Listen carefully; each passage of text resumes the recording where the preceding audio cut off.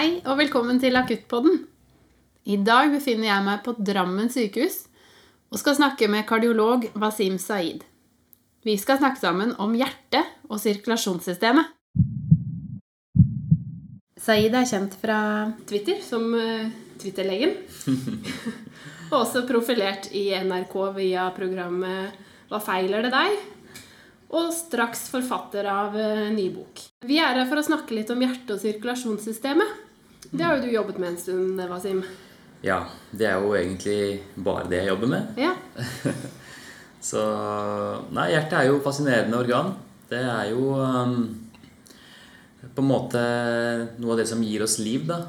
Selv om det er jo hjernen som gir deg en bevissthet og gir en opplevelse av å være til og være våken, så er vi jo helt avhengig av at hjertet skal pumpe hele tiden.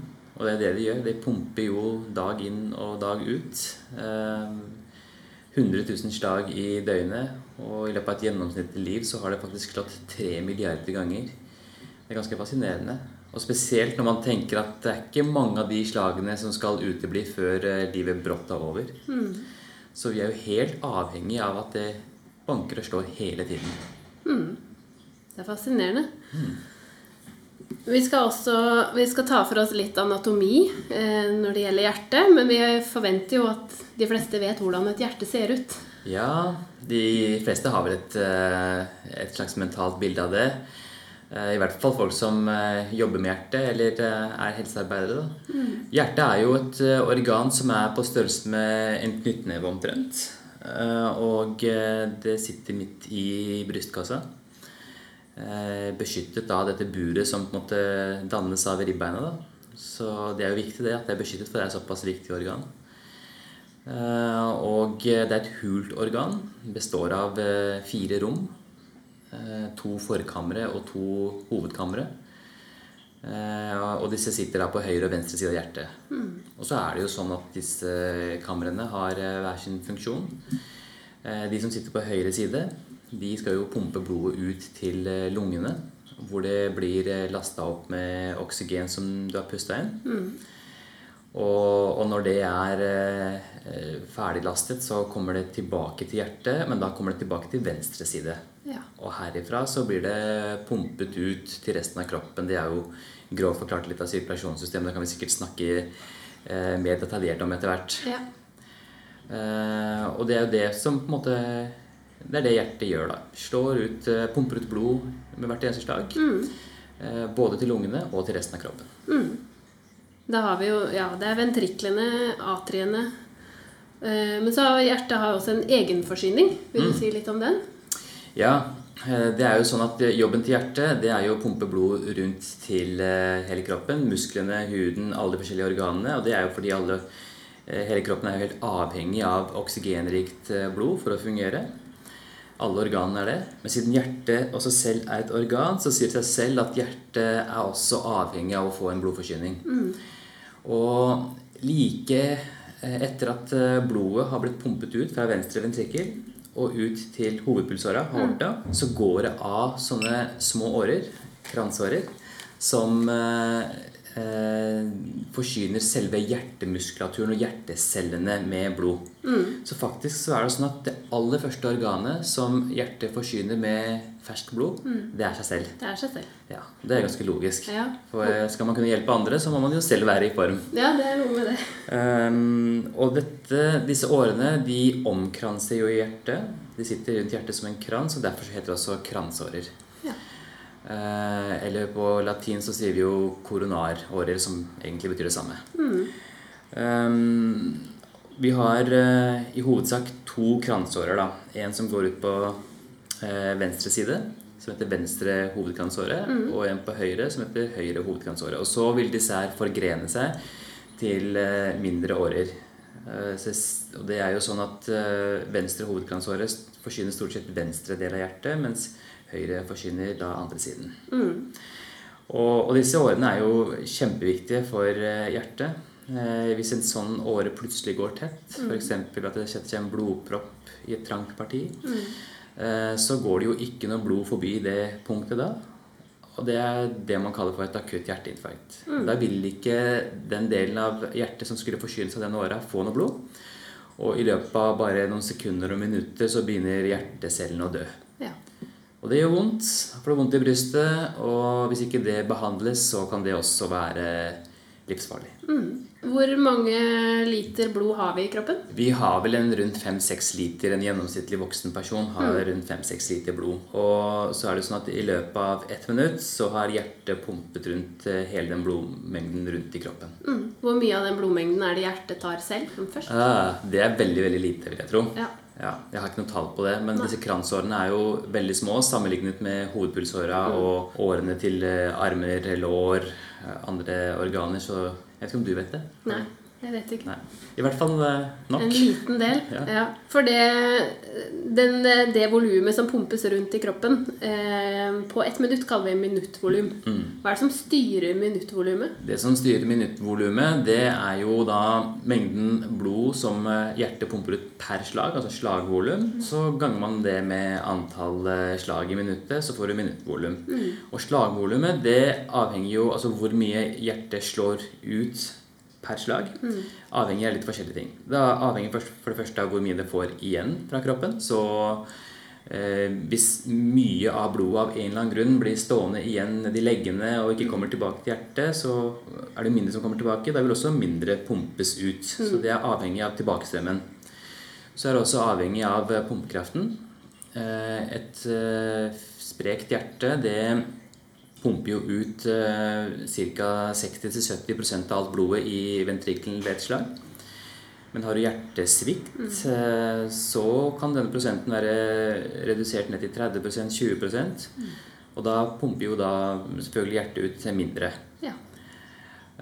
Og så er det jo også sånn at den motstanden da, som venstre ventrikkel må pumpe mot, den avgjør også hvor mye hjertet klarer å pumpe ut. Så hvis det er veldig stor motstand ut i hovedpulsåra, for eksempel fordi hvis pasienten har høyt blodtrykk, så må jo hjertet generere et større trykk for å komme over den motstanden. Ja.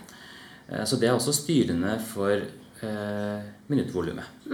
Den tilbakestrømningen som du snakker om, det er preload, hjertets preload, altså den mengden blod hjertet får tilbake fra den venøse siden. Ja, du kan si det er en måte å si det på. Hjertet pumper og slapper av. Pumper og slapper av. Så det er hele tiden, det er 2 faser. Du har pumpefasen, og så har du avslapningsfasen. På fagspråket så heter pumpefasen systole. Det er når hjertet trekker seg kraftig sammen og pumper blod ut. Og så har vi det som heter diastole. Da slapper den seg helt av og lar seg fylle med blod for det neste slaget. Og preload, da, det du snakket om, det er jo på en måte den blodmengden som er i ventrikkelen på slutten av avslapningsfasen, altså på slutten av diastolen. Ja. Like før det gjør seg klart til å pumpe ut, den maksimale mengden blod som er der da, det er på en måte preload. Mer presist så er det jo egentlig det strekket som hjertemuskelcellene utsettes for. Fordi når du tenker deg akkurat som en ballong eller et eller annet, når den fylles med noe, væske eller luft, så vil jo den strekke seg. Så det maksimale strekket som hjertemuskelcellene utsettes for i slutten av avslapningsfasen, det er det som egentlig er preload. Og så er det jo sånn at gitt innenfor rimelige grenser, da, jo større det trykket er, med jo større kraft vil hjertet også pumpe ut når det skal pumpe. Akkurat som en fjær. Når du strekker en fjær, så får den mer spenning, og jo mer du strekker den, jo kraftigere vil den trekke seg sammen. Ja. Selvfølgelig innenfor rimelighetsgrenser. Hvis du strekker den helt ut, så vil den bare revne. Men det er det som på en måte er forholdet mellom preload, det som kommer tilbake til hjertet, og det som den da klarer å pumpe ut ved neste slag. Et uttrykk som man også hører er jo afterload. Hva blir det da? Ja, afterload var det jeg snakket litt om i sted. Det er liksom den motstanden som venstre ventrikkel for eksempel må pumpe mot, og så må overkomme den motstanden for å kunne pumpe blodet ut. Ja. Det avhenger blant annet av blodtrykket. Så det er da afterload. Og blodtrykket det blir høyt på grunn av stive karvegger, eller hva? Ja, det er jo, blodtrykk er jo på en måte den farlige folkesykdommen som veldig mange har, og Årsaker til det vet vi ofte ikke. Det en blanding av livsstil og genetikk og manglende fysisk aktivitet over flere år som gjør at blodårene blir stive og får høyere motstand. Så finnes det også en del andre sykdommer som også kan gi høyt blodtrykk, hormonsykdommer, enkelte typer svulster. Så det men uansett årsak så fører det til at hjertet må pumpe mot en større kraft. Sliter liksom mer da, egentlig. Og det blir litt sånn hvis du trener styrketrening, ikke sant? Hvis du løfter tunge vekter, må presse mot større motstand, så blir jo muskelen større. Og det kan faktisk skje med hjertet også. Hvis du får gå ubehandlet mot høyt blodtrykk i mange år, så vil det etter hvert hjertet bli større og tykkere. Og i motsetning til sånn med trening da, det en fordel å ha store muskler, men å ha et tykt hjerte, det ikke noe fordel, for det hjertet blir mindre effektivt og dårligere. Ja. Det jo en tett forbindelse mellom hjernen og hjertet, og mye av aktiviteten til hjertet jo regulert av hjernen. Men det ikke sånn at du tenker at nå skal jeg få pulsen min opp, eller du bestemmer selv at nå må jeg få litt lavere blodtrykk. Det reguleres automatisk. Og så kroppen har en slags autonomi når det gjelder regulering av puls og blodtrykk. Og derfor heter det også at det reguleres av det autonome nervesystemet. Så nervesystemet ditt det består av to deler. Det ene på en måte det viljestyrte. Når du for eksempel vil løfte opp et bein, så tenker du nå vil jeg løfte opp beinet, så sender hjernen ditt signaler til musklene i lår og legger og får deg til å løfte benet. Det bestemmer du selv. Men så det sånn at ting som puls og blodtrykk og hvor stive blodårene skal være, og ikke bare hjerte og blodårer, men også alle andre organer, mage, tarm, lever, lunger. Funksjonen til disse organene automatisk styrt. Og det egentlig en stor fordel for oss, for hvis du måtte hele tiden gå rundt og tenke på å styre alle organene, så hadde hjernen din vært 10 ganger større. Og det hadde ikke vært så veldig praktisk å gå rundt med en så svær hjerne. Og du hadde brukt all tiden din bare til å tenke på hvordan du skal styre organene. Så heldigvis så det styrt av det autonome nervesystemet, og det tar seg av den jobben. Og det autonome nervesystemet består i en av to andre nervesystemer, altså det parasympatiske og det sympatiske nervesystemet. Og disse to nervesystemene har gjerne motsatt effekt på hjertet da. Det sympatiske nervesystemet får blodtrykket opp, får pulsen opp, mens det parasympatiske, det gjør det omvendt, det får det ned. Og den pulsen du til enhver tid har et resultat av balansen mellom disse to systemene. Og det jo sånn at det sympatiske nervesystemet, det din venn når du i vanskelige situasjoner. For eksempel hvis du redd, eller hvis du under angrep, eller hvis du sint. Da trenger du en kropp som kan reagere kjapt, og som har masse krefter, og som kan få deg til å enten stå der og slåss, eller bare spurte som bare det, og vekk fra situasjonen. Fight or flight. Fight or flight, ja, som det heter.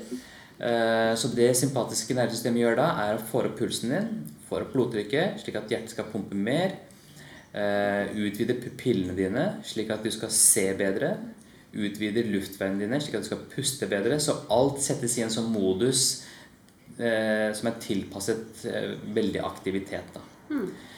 Men når du ligger på sofaen og leser en bok, eller ser på Netflix, eller slapper helt av, så trenger du ikke det, og da kommer det parasympatiske systemet inn og roer maskineriet helt ned. Da har du lav puls, lav blodtrykk, blodårene avslappet, i det hele tatt så har du det veldig deilig og fint. Heldigvis. Gassen og bremsen. Sirkulasjonssystemet jo et nettverk. Det begynner jo med hjertet, men det jo et nettverk av blodårer som går ut til hver fingertupp og forgreiner seg utover.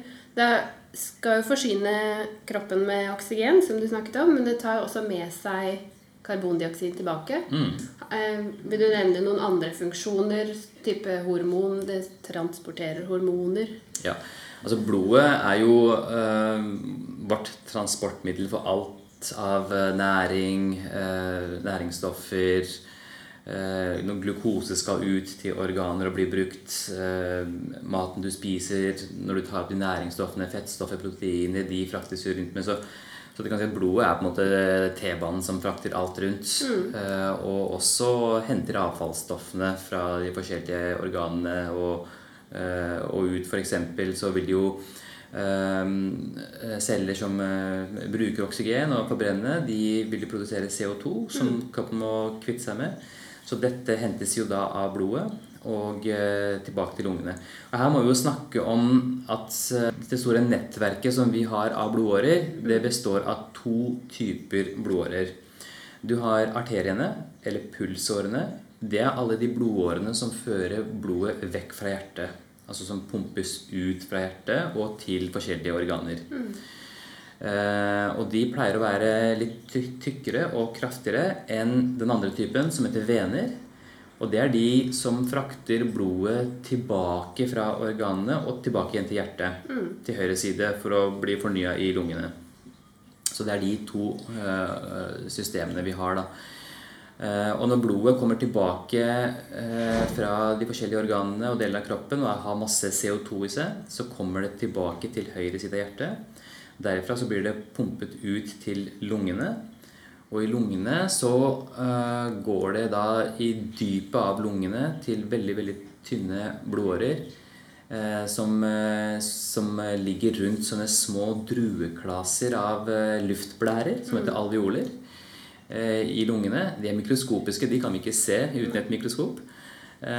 Og disse luftblærene, de er så tynne, og disse blodårene som ligger rundt dem er så tynne at karbondioksidmolekylene og oksygenmolekylene, de kan diffundere rett over disse veggene. Og da får vi en utveksling av gassen der da. Så CO2 det går inn i luftblærene og blir da pustet ut av deg når du puster. Mens det oksygen som du hadde pustet inn, det går andre veien og inn i blodet. Blodet består av flere komponenter, både røde og hvite blodceller, og så trombocytter, som er blodplatene våre. Vil du si noe om de? Ja, så blodet består jo av mange ting. Består jo da av væske, og så består det av disse cellene. Røde blodceller, det er de som grovt sett transporterer oksygenet. Så det er de som gir blodet rødfargen. Og så har vi hvite blodceller. Hvite blodceller er del av kroppens immunforsvar. Når du får et virus eller blir angrepet av en bakterie, så vil de aktivere seg og bekjempe den infeksjonen. Og så har du disse blodplatene da, som er mye mindre enn både røde og hvite blodceller. Og jobben deres er jo å stoppe blødninger. Så når du for eksempel får et papirkutt på fingeren da, og etter hvert får en liten brun skorpe der, så er det blant annet på grunn av blodplatene som kommer til og plugger igjen blødningen for å stoppe det. Så trombocytter, som det også heter, er helt avgjørende for å stoppe blødninger, for at vi ikke skal rett og slett blø i hjel. Uten dem så hadde vi ikke kunnet eksistert. Men det som er med disse trombocyttene er jo at det er jo dessverre også de som kan være årsak til en del hjertetrøbbel også. Når du for eksempel da ved et hjerteinfarkt, så er det jo sånn at eller hjerteinfarkt, det får du fordi du har trange kransårer. Og det er avlæringer i det som heter aterosklerose. Og så blir de avlæringene tykkere og tykkere, slik at åra blir trangere og trangere. Du får et sånt slags plakk på innsiden av åra. Og hvis det er en eller annen grunn det plakket sprekker, så blir det akkurat som et innvendig sår i en åre. Og hva er det kroppen gjør med et sår? Jo, det prøver å stoppe, eller lappe såret da. Da kommer det masse trombocytter, blodplater til, og legger seg oppå dette såret for å reparere såret.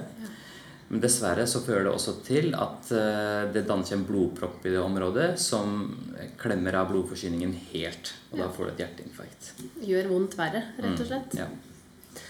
Ofte for å teste hjertets funksjon så bruker vi EKG. Kanskje vanskelig å forklare uten bilder, men går det an å si noe om hva det er for noe? Hva det måler? EKG det står for elektrokardiogram, og jeg tror alle, både helsearbeidere og vanlige folk, har et forhold til det. Ja.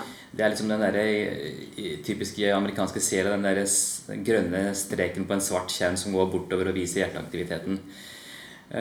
Og det er sånn at hjertet det er faktisk et elektrisk organ.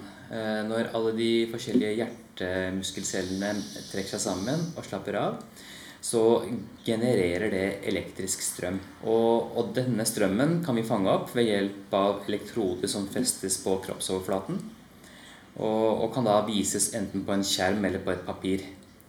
Og det lager da helt bestemte strukturer på skjermen eller på papiret som sier noe om hvordan hjertet fungerer.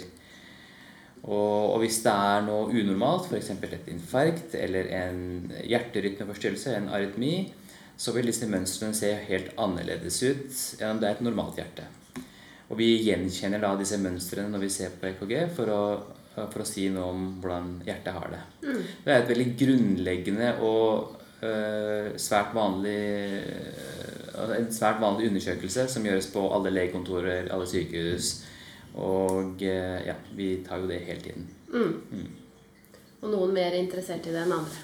Ja, det klart vi kardiologer har jo et litt annet forhold til EKG enn kanskje andre leger eller sykepleiere har. Men grunnleggende vel å kunne se forandringer, infarktforandringer bør jo alle som jobber i et helsevesen kunne. Ja, i hvert fall legene bør kunne se infarktforandringer, og så det, når det gjelder rytmediagnostikk, da så jo EKG helt avgjørende. For man skal jo se en P helst på EKG. Hva det som styrer EKG, eller styrer hjerterytmen? Ja, vi kan snakke litt om det. Hvis vi ser på et EKG da, så det jo sånn, de fleste av oss vil vi bare se for seg en sånn slags spike, altså et sånn topp som kommer, et sånt lite fjell som man ser, og så kommer det gjentatte sånne. Men egentlig det vi ser, det jo altså denne spiken, eller dette lille fjellet, veldig spisse fjellet, det kalles for QRS-komplekset, QRS, 3 bokstavene. Og det representerer at hovedkamrene trekker seg sammen. Så når hovedkamrene, altså ventriklene, pumper, så skapes det masse elektrisitet, og det ser vi i form av det som heter QRS-komplekset. Så hjertesiklusen, den jo sånn at først pumper forkamrene og skyver blodet ned i hovedkamrene, og så pumper hovedkamrene og pumper blodet ut av hjertet. Forkamrene de mye mindre enn hovedkamrene og har mye mindre muskulatur, så når de pumper så skaper ikke det så veldig mye signal. Det man ser en bitteliten bulk, en liten bølge som vi kaller for P-bølgen. Den kommer rett før da QRS-komplekset som skapes av at hovedkamrene pumper. Og etter det, når hovedkamrene slapper av igjen, så får vi en ny bølge etter QRS-komplekset som heter T-bølgen. Dette her bør man slå opp på nettet eller et eller annet og se det for seg. Og det jo sånn at den normale hjerterytmen som de aller fleste av oss har til enhver tid, den heter sinusrytmen. Og grunnen til at den heter det fordi den starter helt øverst i hjertet, i høyre forkammer, i form av et elektrisk impuls, som startet et område som heter, altså det et sinusområde, sinusknuten kaller vi det. Og det som spesielt med sinusknuten at den har evnen til å fyre et elektrisk signal helt på egen hånd, sånn automatisk. Og det gjør den hele tiden ved hvert eneste hjerteslag. Så hvert eneste hjerteslag som du har, det oppstår fordi sinusknuten i høyre forkammer fyrer og skaper et elektrisk signal. Dette elektriske signalet sprer seg så til begge forkamrene og får dem til å trekke seg sammen. Og så det sånn at hjertet har et helt elektrisk system, en hel elektrisk kabling da. Så fra sinusknuten så går det en elektrisk kabel nedover til hovedkamrene og sprer seg da til begge hovedkamrene. Så det elektriske signalet, når det kommer fra sinusknuten, så sprer det seg som sagt i forkamrene, og så kommer det ned til hovedkamrene og får dem til å trekke seg sammen. Og det skjer ved hvert eneste hjerteslag, at du har den veldig regelmessige og rytmiske sinusrytmen. Og hvis du har en eller annen rytmeforstyrrelse, la oss si for eksempel atrieflimmer, eller det man kaller hjerteflimmer, så jo denne veldig regelmessige og fine aktiviteten helt slått ut. Da det helt kaos i forkamrene. Sinusknuten har ikke lenger kommandoen, og det bare masse elektriske signaler som farer rundt omkring, og det fører til at forkamrene står bare og skjelver. De flimrer, det derfor det heter flimmer, og blir mindre effektive, og det fører også til at hjertet pumper veldig uregelmessig og raskt. Og det jo en hjertesykdom som veldig mange har. Det kan vi også se på EKG da. Da vil vi ikke se den typiske P-bølgen før hvert QRS-kompleks, fordi forkammen trekker seg ikke ordentlig sammen, de bare skjelver. Og vi vil også se at QRS-kompleksene, altså det at forkammene trekker seg sammen, de kommer veldig uregelmessig og raskt på papiret. Så de følger liksom ikke noe sånn der ordnet system. Nei. Behandlingen av atrieflimmer og den abnormaliteten skal vi komme tilbake til i en senere episode. Tusen takk for at jeg fikk lov å komme til Drammen. Det var veldig hyggelig. Tusen takk for at jeg fikk være med. Det var veldig bra for meg å repetere det litt i hjernen min. Og for at jeg kan gå og gjøre en bedre jobb i klinikken. Ja, ikke sant? Det er en bra måte å holde seg faglig oppdatert på. Repetere litt. Boken din kommer når? Boken min den kommer i begynnelsen eller midten av september. Og det er en populærvitenskapelig bok om hjertet, skrevet spesielt for pasienter, pårørende, eller alle som er interessert i å lære seg mer om hjertet da. Og det følger veldig den tonen som jeg har snakket med deg om her. Det skal være avansert stoff, men forklart på en slik måte at hvem som helst kan forstå det. Veldig bra. Vi gleder oss. Takk skal du ha. Da er jeg ferdig i Drammen. I neste episode skal vi snakke mer om patologi i hjertet, og hva som skjer når hjertet ikke fungerer optimalt. Vi høres!